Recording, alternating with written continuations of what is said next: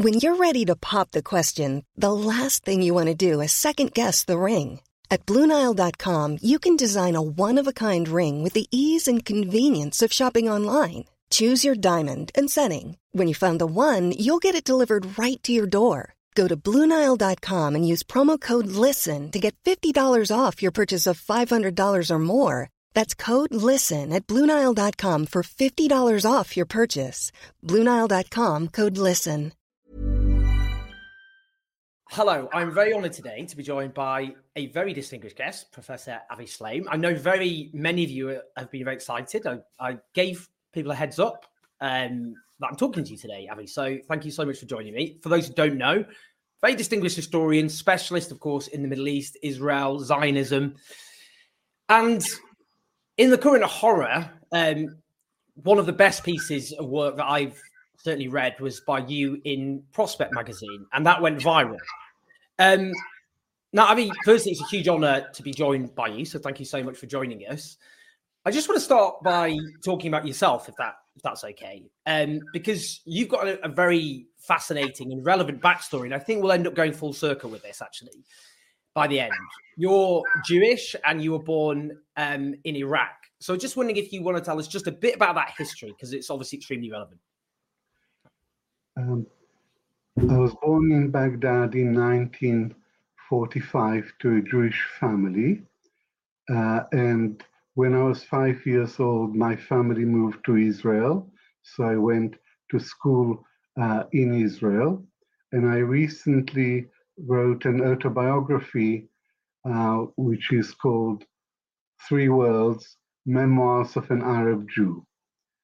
So today, I describe myself as an Arab Jew. And this is a very controversial term in Israel. Israelis say that it's a contradiction in terms. It's an ontological impossibility. If you're a Jew, you cannot be an Arab. And if you're an Arab, you cannot be a Jew.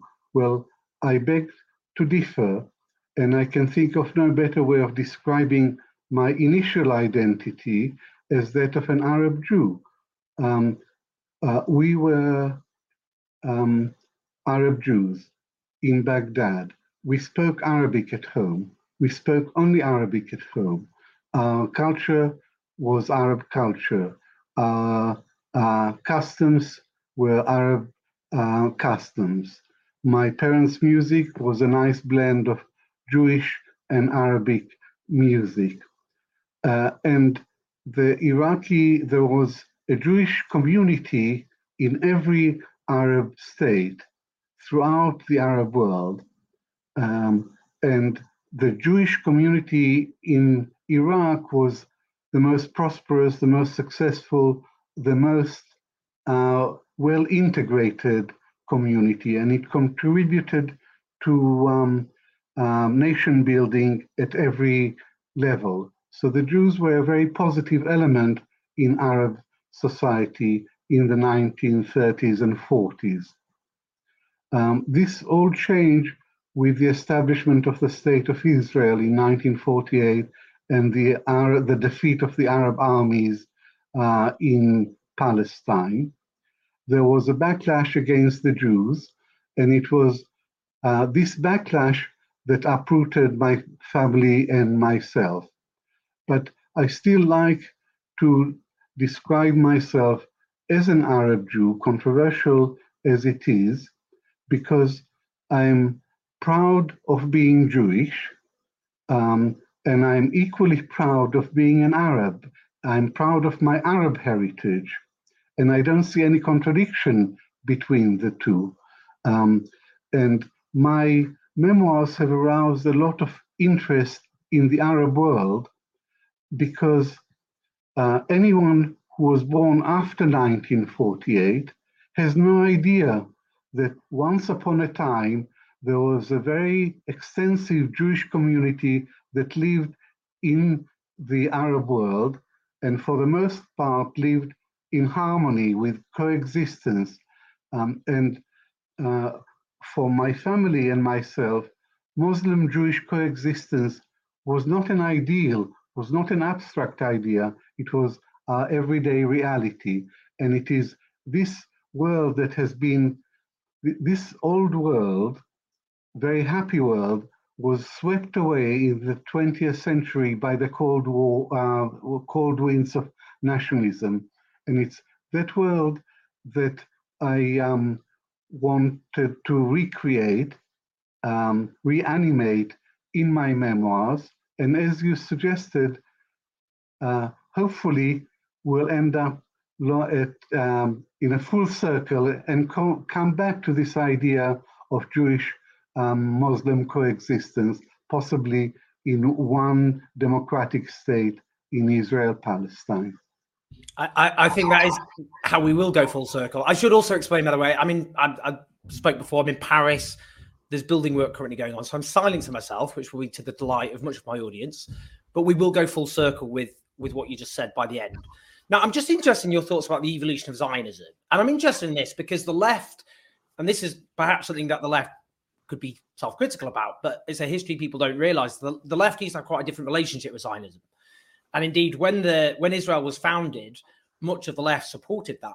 I mean, I'm not sure if we conflate the Soviet Union with the left, but the Soviet Union at the time was the first state to de jure back the foundation of Israel. People might remember 1985, Neil Kinnock's famous speech when he attacked militant, and Eric Heffer walked off the stage, very much a left-wing stalwart, also a Zionist. Tony Benn used to denounce the PLO. It's quite interesting that history is often not discussed.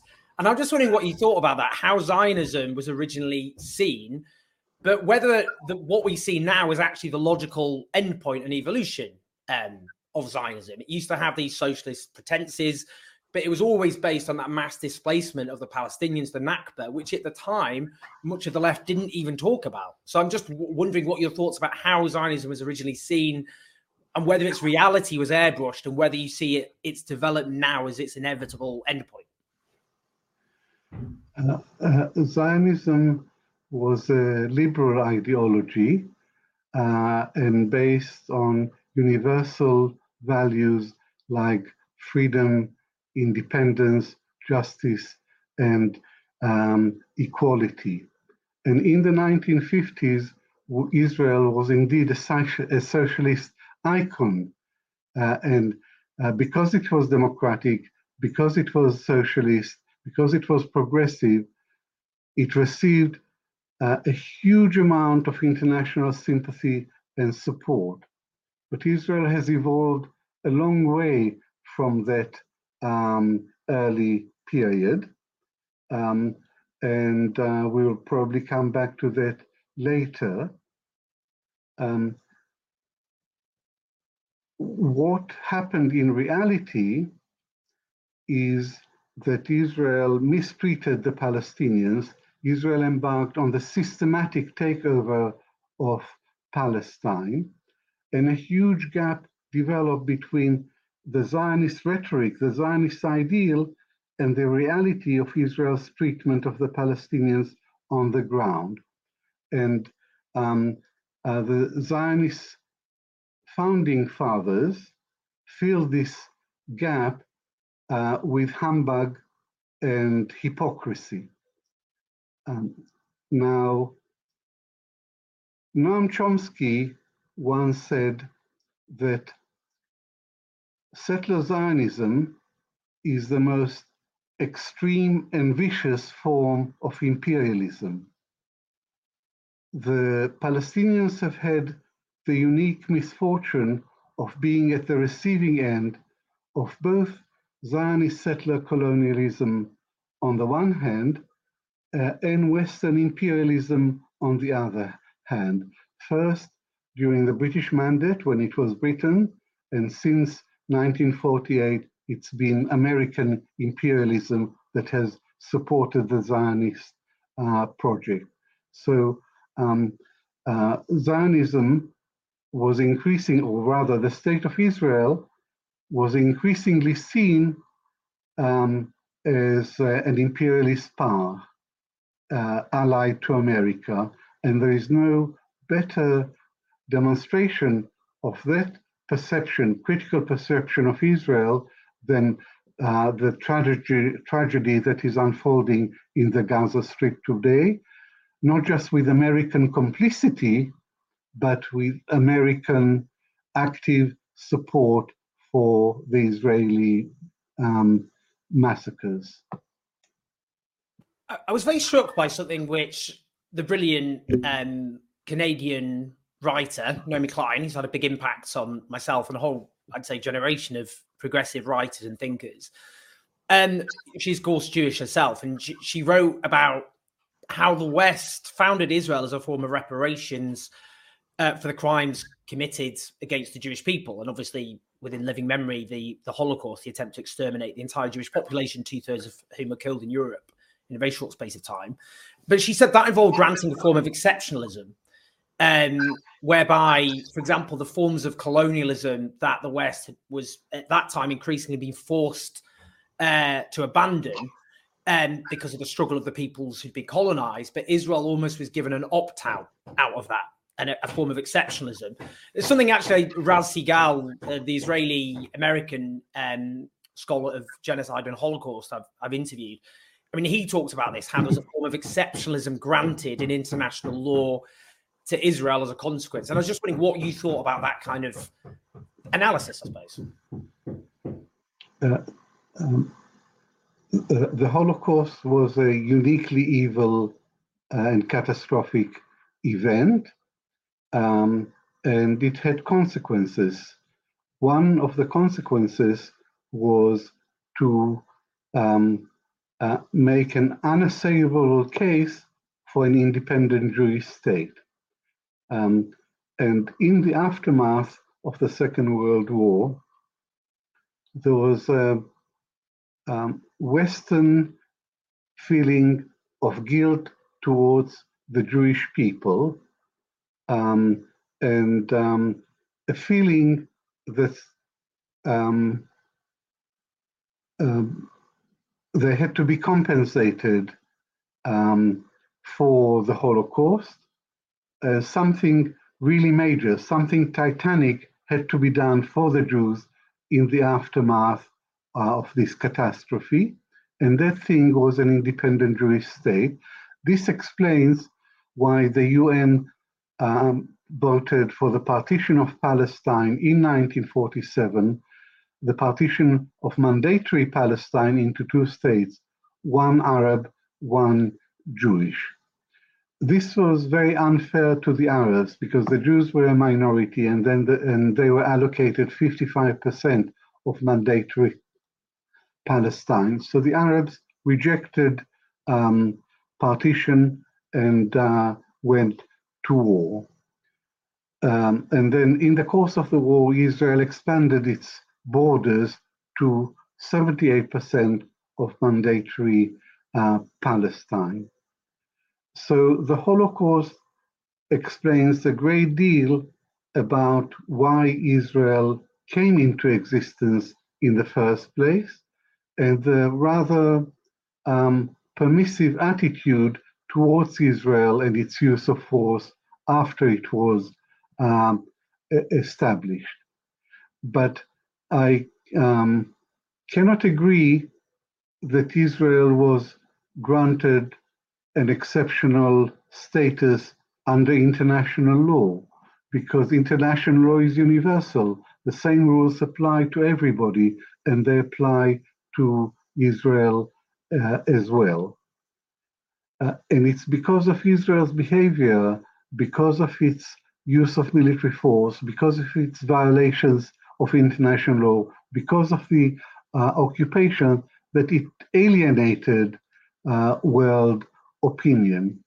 And today, I think that more and more people no longer give Israel this immunity, this exceptional status, because the Holocaust, the Jews were the victims of the Holocaust, whereas today in Gaza, it's Israel which is the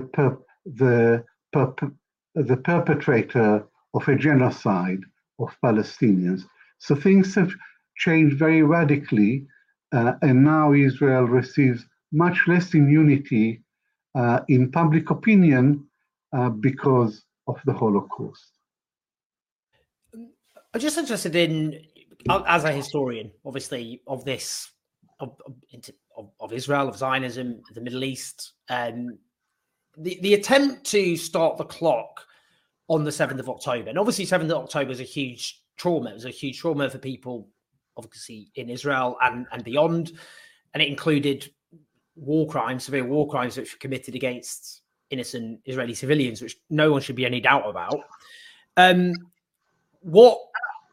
What there's been is obviously often this all the way through an attempt to say this is when this all began, essentially, and everything else, apartheid, occupation, mass displacement of the Palestinians is from 1948 onwards, before arguably.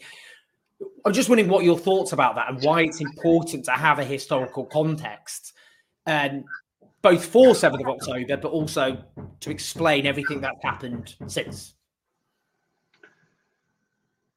It's impossible to make any sense of what is happening today without understanding the historical context of the Israeli-Palestinian conflict. The Hamas attack on Israel on the 7th of October was utterly horrific and cannot be justified because it involved the killing of 1,200 Israelis, mostly civilians, and atrocities were committed. So it was a horrific event which has been denounced and must be denounced. But as the Secretary General of the United Nations said at the time, this attack didn't happen in a vacuum. It happened in the context of 56 years of suffocating Israeli occupation. And he went on to say that the context doesn't justify the attack, but it helps to explain it. And the Israeli ambassador to the United Nations, Mr. Erdan, immediately launched a vicious personal attack on the Secretary General of the United Nations. He accused him falsely of anti-Semitism. He said nothing that was anti-Semitic. He called for his resignation. He appealed to members of the United Nations to stop funding the organization. And he even said that the Secretary General of the UN is a threat to world peace. Now, there is nothing new about Israeli hostility towards the UN, but the contrast between the civility, the decency, the humanity of the Secretary General and the crudeness and the crassness of the Israeli representative is very striking. I would follow, and I have followed in my writing, the example of the Secretary General of the UN in trying to put the war in Gaza in a historical context. And the brief historical context, the long historical context would take us back to the Balfour Declaration of 1917. But I would like to start with the Israeli occupation of Gaza in 1967, and the fact that the Palestinians for 56 years have been living under occupation, the most prolonged and brutal military occupation of modern times. So this is the everyday reality for Palestinians on the West Bank and Gaza, a brutal military occupation, arbitrary occupation that denies them independence, denies them human rights, denies them all of the basic rights that every people is entitled to. What Israel experienced on the 7th of October is a very, very extreme and dramatic and painful attack, but it is has to be seen against the background of long-standing Palestinian suffering. And there is one other point about the context for the Hamas attack. Prime Minister Benjamin Netanyahu's line to the Israeli public is that he is the guarantor of Israeli security, and that the Palestinians are finished. The Palestinians are defeated. Israel has a free hand to do whatever it likes on the West Bank. And as for Gaza, it's contained within the prison of Gaza. Gaza is the largest open-air prison in the world, and part of his policy was to allow Hamas to govern Gaza. But Gaza was contained. There was an Israeli blockade of Gaza, which has been in force for 16 years, and a blockade is a form of collective punishment which is prescribed by international law. After the Hamas attack on Israel, Israel extended the blockade that had inflicted so much suffering on the Palestinians in Gaza, and now they cut off water, food, medical supplies, and fuel. So they use starvation as a weapon of war. This is a new level of brutality, of cruelty, even of sadism. So that is the background to the Hamas attack, because the message that sent was, we are not defeated, we are not finished. And Hamas, it's true that the Palestinian Authority doesn't represent any resistance. Indeed, the Palestinian Authority in Ramallah has become a subcontractor for Israeli security. That's why it doesn't enjoy legitimacy. And Hamas said, we are still here. We cannot be ignored. And we continue to lead the national struggle against the occupation. And there was one other reason for the timing of the Hamas attack, and that is that America persuaded a number of Arab countries, 4 Arab countries, to sign the Abraham Accords with Israel. And America put very strong pressure on Saudi Arabia to join the circle of the Abraham Accords. And there was a deal that was on the table. It would have taken a few more weeks, and Saudi Arabia would have joined the circle of Arab states who are at peace with Israel. And Hamas wanted to prevent that. Indeed, at the very least, Saudi Arabia has suspended the attempt to sign a peace agreement with Israel. The Abraham Accords represent a stab in the back to the Palestinians because they give Netanyahu what he wants. Netanyahu's line is that Israel can make peace with the Arab states without making any concessions to the Palestinians. And he seemed to be vindicated. But now, as a result of the Hamas attack, it is clear that the Arab world cannot continue to ignore the Palestinians, and that the Palestinians are going to continue to put up resistance to the occupation.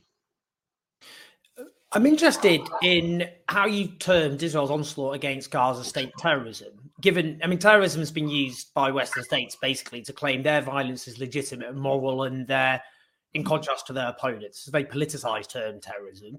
It is interesting, actually, in the context of the so-called Daher doctrine developed in the 2006 Lebanon war, in which essentially Israeli strategy is to you inflict terrible damage on civilian populations with terrible civilian fatalities in order, in the context of Lebanon, to get them to put pressure on Hezbollah and in Gaza to put pressure on Hamas.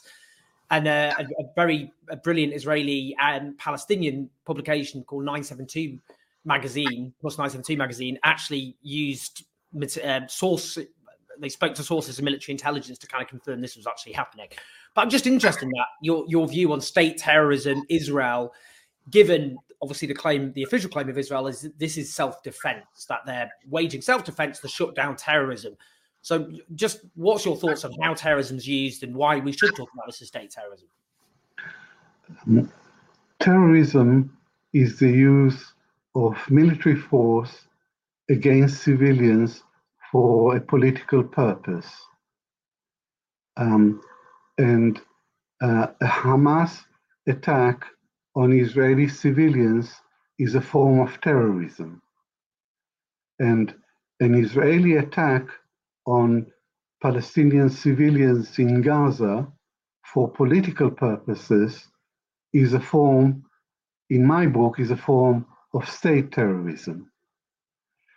Now, Israel claims that it has the right to self-defense, and all its Western allies, like Biden, like Rishi Sunak, like Sir Keir Starmer, repeat parrot fashion that Israel has the right to defend itself. But it doesn't under international law, because although Israel withdrew unilaterally from Gaza in 2005, it is still the occupying power because it controls access by land, sea, and air to Gaza. So Israel is the occupying power, and you have the right to self-defense if the attack comes from another state, or if the attack comes, but you don't have the right to self-defense if the attack comes from an area under occupation. To put it more simply, Israel doesn't have the right to self-defense against the people that it occupies.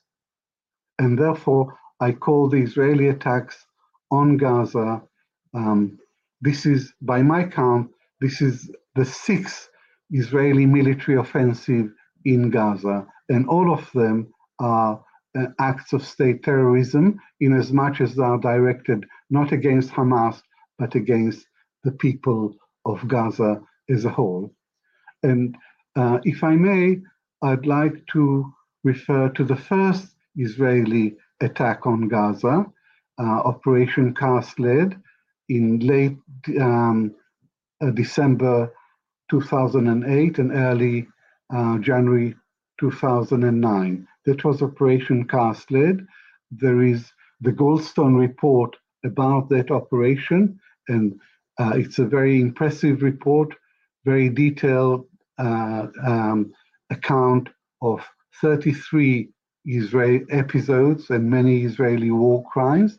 And the conclusion is that the Israeli attack on Gaza was, in a broader sense, an attack on the people of Gaza, and its aim was to punish, humiliate, and terrorize the people of Gaza. And this current offensive in Gaza is also intended to terrorize, to punish, and to terrorize the people of Gaza.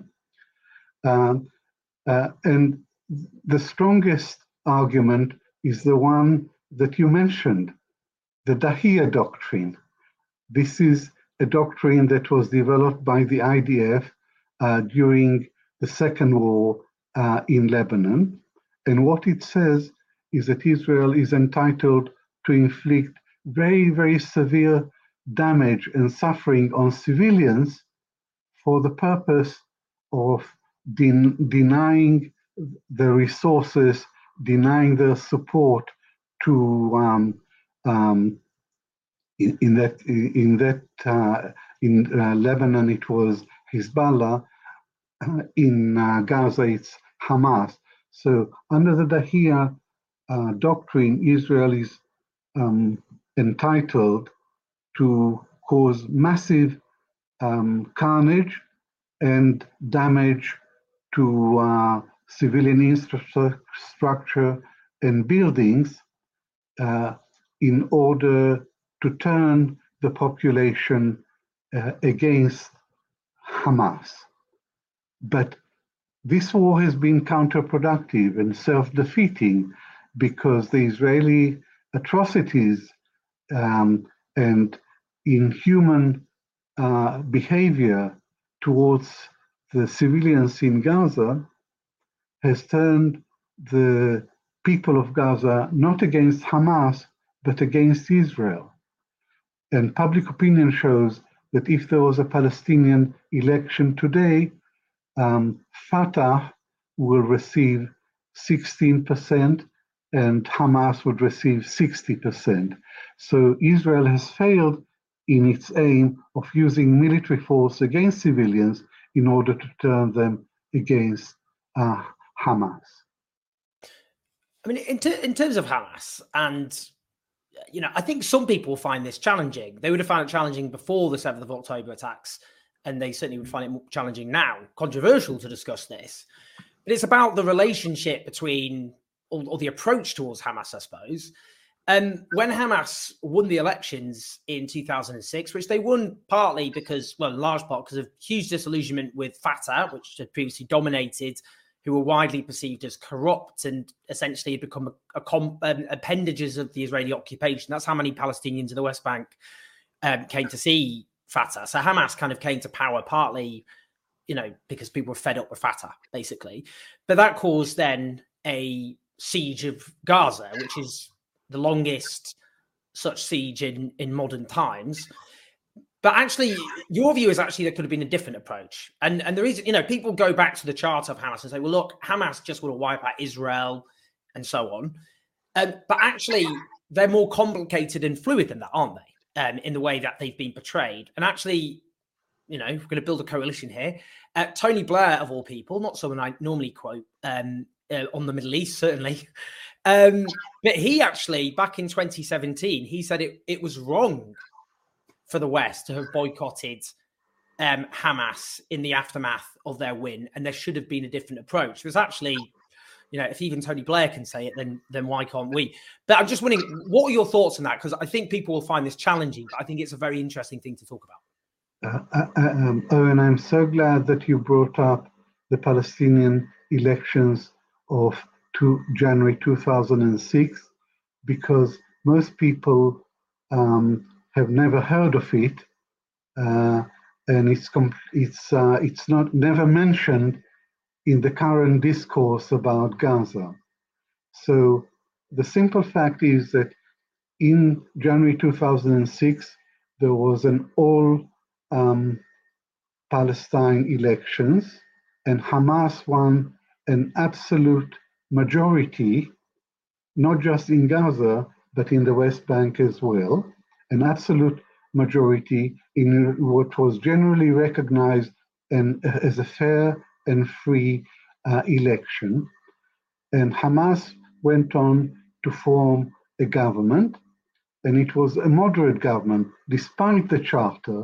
Once Hamas was in power, it had adopted the parliamentary road to power, and it won power legitimately. Once it was in power, it moderated its program, and it called for negotiations with Israel on a long-term truce. Could be 20 years, 30 years, 40 years, and Israel refused to negotiate. And the United States and European Union and Britain and Prime Minister Tony Blair, to their eternal shame, backed Israel in refusing to recognize the democratically elected government, and they resorted to economic warfare to undermine the Hamas government. And worse was to come as the Palestine Papers, a cache of 1,600 documents that were leaked to Al Jazeera, revealed there was a plot against Hamas. And a secret committee was set up. It was called the Gaza Committee, and on it were represented Fatah, Israel, Britain, America, and Egyptian intelligence. And the aim was to isolate, weaken Hamas, and Israel and America armed Fatah and encouraged Fatah to mount a coup d'etat in order to capture power and drive Hamas out of power. And Hamas preempted the coup against it by seizing power in Gaza. Now, the attitude of the Western powers is very revealing during this critical period. They say that they support democracy and they promote democracy. Here was an example of Arab democracy, a shining example of Arab democracy. It was an incredible achievement for the Palestinians to have democracy under the conditions of military occupation. But the Western powers and Israel said the people had spoken, but the people had voted for the wrong bunch of politicians, and therefore they don't recognize them. This reminds me of something that Bertolt Brecht said after the workers' uprising in East Germany in 1953. If the government doesn't like the people, the government should dissolve the people and elect another. It's one of my favorite quotes, which I often refer to. Now, I mean, in terms of, I mean, it's interesting at the moment. I've been talking a lot at the moment about South Africa's case against Israel, accusing Israel of genocide, taking Israel to the International Court of Justice. It's one of the most chilling documents I've ever read in my entire life, a very thorough, lawyerly piece. One of the things it looks at acts, conduct, and it also looks at language. And it is striking. I mean, again, I keep mentioning Raz Sigal, the Israeli-American associate professor of Holocaust and Genocide Studies, but he said it's very rare for genocidal intent, regardless of what people think about conduct, but genocidal intent to be so explicitly spoken on so many multiple occasions. And since that document came out, there have been so many other examples of genocidal incitement, which is illegal under the 1948 Genocide Convention. A state is duty-bound to prosecute those who use public platforms to incite genocide. But I'm just interested in what you think about that. Is that kind of, does this just basically kind of, this is the inevitable consequence of any form of settler colonialism? You get a colonizer, it takes the land of the people who don't want their land taken off them. You get forms of violence, which then are met with terrible repression, which then feeds more violence in a very asymmetric way. And you get this cycle where eventually the occupied settler state essentially just adopts a increasingly genocidal posture. I don't know, what are your thoughts about that? Has this emerged innately from Zionism, or is this, could a different outcome have been achieved? Hey, it's Ryan Reynolds, and I'm here with Keith, co-star of my upcoming film, If, only in theaters May 17th. Do you want to tell people the big news? All right, I'll do it. Sign up now and you'll get unlimited for $15 a month and 6 months of Paramount Plus Essential Plan on us. MintMobile.com/switch. Upfront payment of $45 equivalent to $15 per month. Unlimited over 40 gigabytes per month. Face lower speeds. Videos at 480p. Active Mint customers by 531.24 get 6 months of Paramount Plus Essential Plan. Auto renews after 6 months. Offer ends May 31st, 2024. Separate Paramount Plus registration required. Terms and conditions apply if rated PG. Quality sleep is essential. That's why the Sleep Number Smart Bed is designed for your ever-evolving sleep needs. Need a bed that's firmer or softer on either side? Helps you sleep at a comfortable temperature? Sleep Number Smart Beds let you individualize your comfort, so you sleep better together. J.D. Power ranks Sleep Number #1 in customer satisfaction with mattresses purchased in-store. And now, save 50% on the Sleep Number Limited Edition Smart Bed for a limited time. For J.D. Power 2023 award information, visit jdpower.com/awards. Only at a Sleep Number store or sleepnumber.com.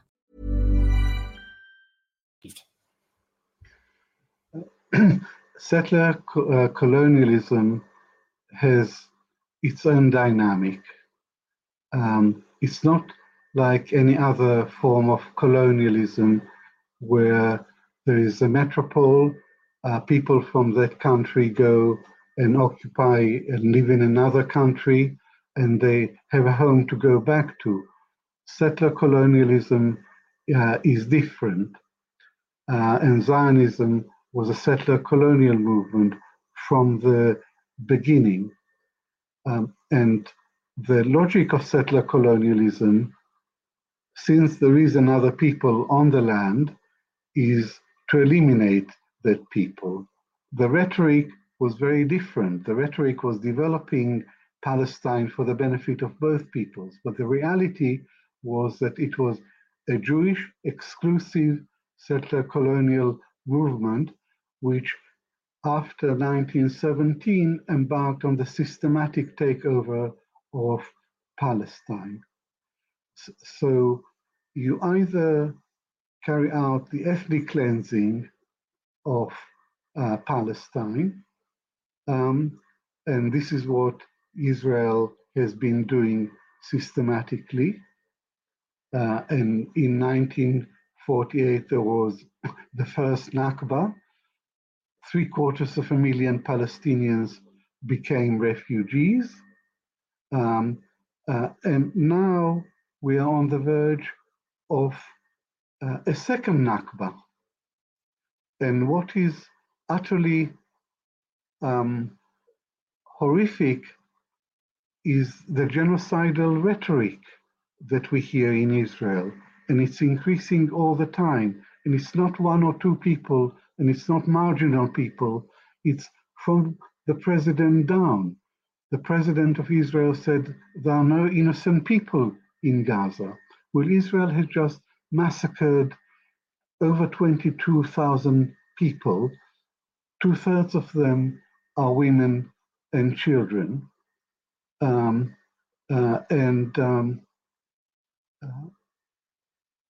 there have been so many other explicit genocidal statements. One rabbi talked about dropping an atomic bomb on Gaza as an option. And there is a majority in Israeli public opinion for an expulsion of all the people in Gaza, all 2.3 million people. And this is not just loose talk. There is a plan that was of the Israeli Ministry of Intelligence, dated 13 of October, which favors the expulsion of the population of Gaza to northern Sinai against Egyptian opposition. Egypt is opposed to ethnic cleansing. Jordan is opposed to ethnic cleansing. But the direction of Israeli policy seems to be pointing towards ethnic cleansing, because the civilians in Gaza were pushed from the north to the south, and they are concentrated in an ever narrower area near the border with Gaza. And the Minister of Finance, Bezalel Smotrich, has said that openly that the population of Gaza should be reduced from 2.3 million to maybe 100 or 200,000. So I don't think ever in history there's been so much evidence of rhetorical support for genocide, which shows a definite intention to commit genocide. And what is very worrying in all this is the demonizing of the Palestinian people. Increasingly, and the distinction is not made between Hamas and the Palestinian people in general. More and more Israeli ministers are referring to the Palestinians as Nazis. And this is what happened in Nazi Germany. First came the demonization of the Jews, and then came the Holocaust. And I'm extremely worried that this dehumanization of the Palestinian people as a whole is paving the way to ethnic cleansing and, in more extreme terms, to genocide.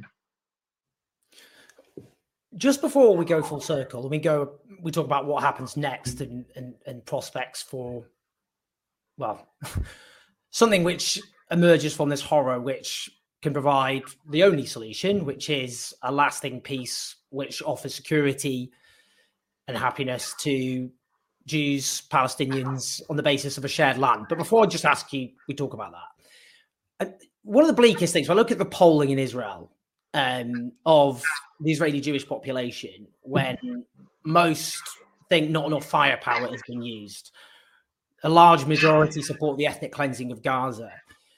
One of the reasons I find that so bleak, and it's very important to say, millions of Jewish people don't live in Israel. I mean, if we look in the US, the Jewish population is more progressive than the average American, and a whole generation of younger Jews are actually at the forefront of the solidarity movement with Palestine at the moment. I think that's something which should worry and disturb Israel very much.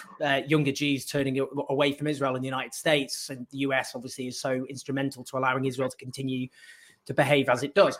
But the reason I just find it so bleak looking at that is the left, as we understand it, would not exist without Jewish people. And that's one of the reasons, actually, particularly in the 20th century, early 20th century, anti-Semites partly used the fact that Jews were always overrepresented in the left and in movements for emancipation, liberation, social justice, to hate Jewish people even more. I mean, the Nazis obviously spoke about an international Bolshevik conspiracy. The German left, obviously, again, Jews were overrepresented. And I'm just interested in terms of that form of humanism, Jewish humanism, and the left are so intertwined. And in a way, Israel's had to wage war against it, hasn't it? And one of the reasons people like yourself often get the wrath of apologists for Israel as a Jewish person who speaks out against what Israel is doing is you're a reminder of that tradition, which in a sense Israel has sought to marginalize. I'm just wondering what your thoughts about that are. I'm not a practicing Jew, but as I said earlier, I'm proud of being Jewish. And as I understand it, the three principal pillars of Judaism are truth, justice, and peace. And I look at the present government in Israel, at Netanyahu himself, and he doesn't represent any of these values. He's a corrupt and mendacious politician who stands trial on serious charges of corruption. And one of the reasons that he's fighting this war, and a long war, as he says, in the way that he does, is because once the fighting stops, the countdown will start for the end of his premiership.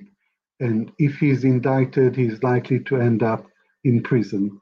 So this is the kind of person who leads Israel today, and he personifies the ugliest, the most brutal, the most racist, the most xenophobic aspects of the worst kind of Zionism.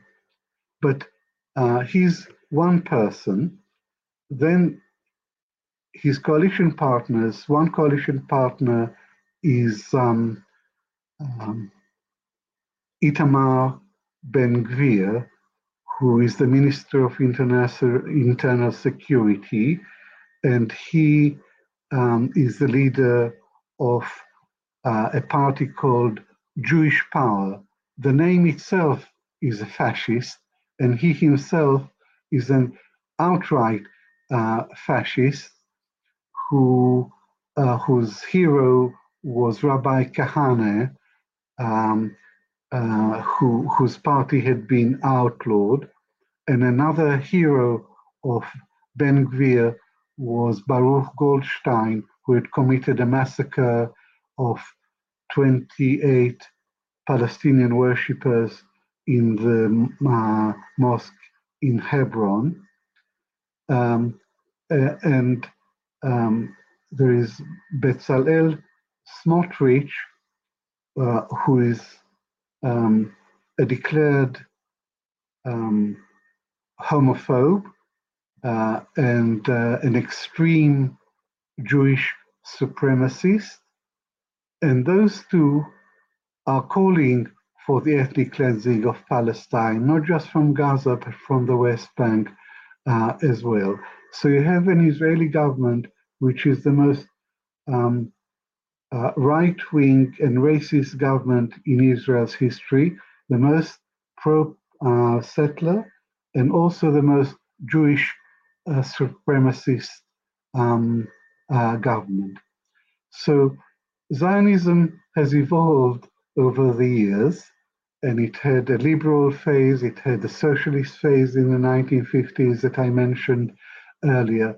But today it has moved to the extreme right, and it's a really reactionary, discriminatory, racist, expansionist form of Zionism. This is what Israel is today, and that is why more and more young people in particular have turned against Israel. And as you said, in America, it's not just younger Jews, but the whole community has shifted its attitude towards Israel. So what we have is a disconnect in the West between the governments, the European governments, British government, American government, the governments that remain almost blindly and uncritically pro-Israeli, and the public, which is increasingly pro-Palestinians and increasingly critical of Israel. So we have this disconnect, and one reason that I have for optimism, a very limited reason, is that public opinion has shifted very dramatically in the last 3 months because of the Israeli actions in Gaza. And in the long term, Western foreign policy is bound to catch up with public opinion. I mean, that I certainly think is something which is hopeful and something which Israel should be very worried about, because I mean, I think a whole generation, huge numbers of people, not just younger people, you're quite right, are being very politicized by what they're seeing. And I think the dam will eventually break there. But in terms of the future prospects, because as I've said, there's only one lasting piece here, and that's where this land is shared by Jews, by Palestinians of Muslim, predominantly, but also Christian and other religions, and those of no religion. But I mean, it seems so utopian, this idea of a single democratic state, which I'm fascinated in. I mean, automatically, that's what appeals to people like myself, a single democratic state where all have equal rights. Because we see, Gaza may be left inhospitable, its population driven out, what survives of it. In the West Bank, we're seeing this huge level of just state terror, again, against the Palestinian population, the illegal settlements, in any case, which make it a viable Palestinian state impossible. And, it's been put to me that, even if you got an Israeli state which tried to dismantle those settlements, you basically get civil war in Israel. That would be essentially what would happen.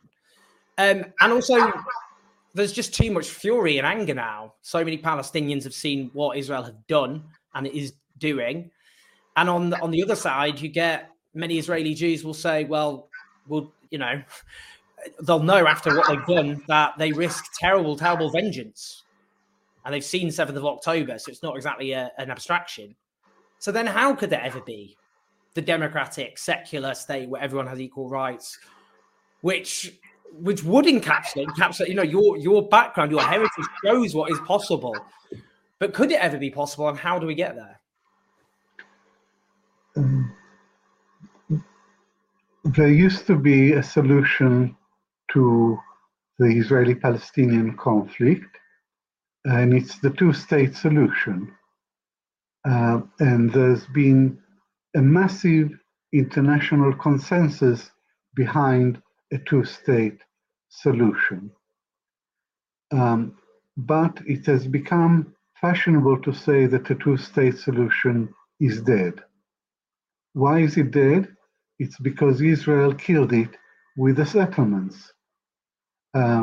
If you want a two-state solution, that means a Palestinian state on the West Bank and Gaza with the capital city in East Jerusalem. That is 22% of historic Palestine. It's not asking very much. It's asking for an independent Palestinian state on a fifth of the homeland.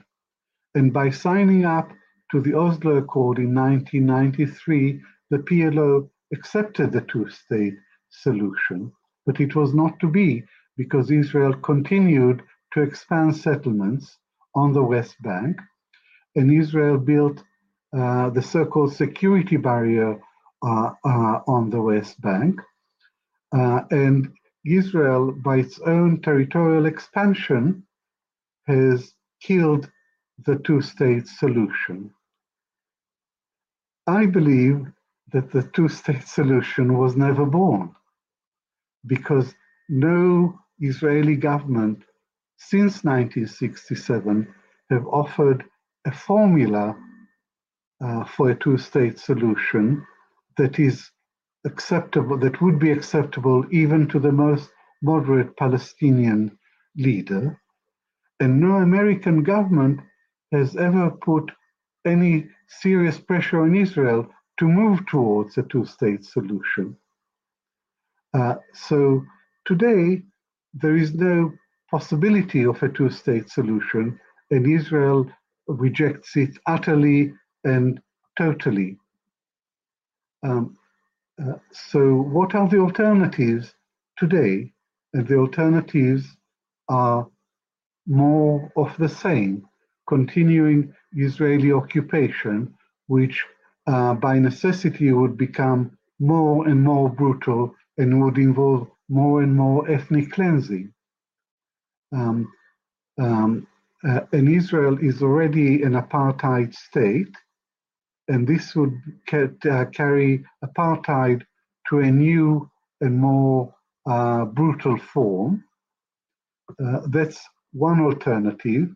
The status quo plus the current Israeli agenda of destroying Hamas altogether and depopulating Gaza. That's one alternative. It's not acceptable to me. And the other alternative, the one that I support, is one state from the River Jordan to the Mediterranean Sea with equal rights for all its citizens, regardless of religion and ethnicity. And I would add that the reality today is one state with Israel dominating the whole area. And this is not a democracy, it's an ethnocracy. It's a political system in which one ethnic group dominates the other. And the Israeli government, as I've already said, is the most overtly Jewish supremacist government in history. Israel is the only member state of the United Nations that I know which is officially racist. Why do I say this? I say it because the nation-state law, the Jewish nation-state law of July 2018 says that the Jews have a unique right to self-determination in the state of Israel. So that creates two categories of people, Jews who are superior and Arabs who are inferior. That's racist.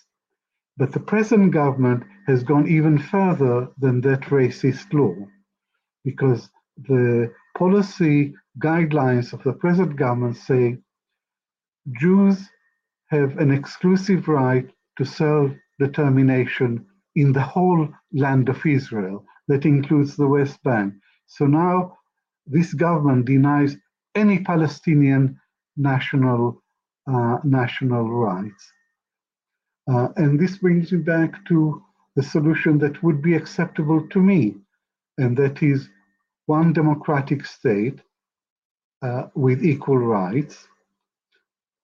And this would seem like an impossible dream. Maybe it is an impossible dream, but it's a noble vision, and it's a democratic vision. And moreover, because of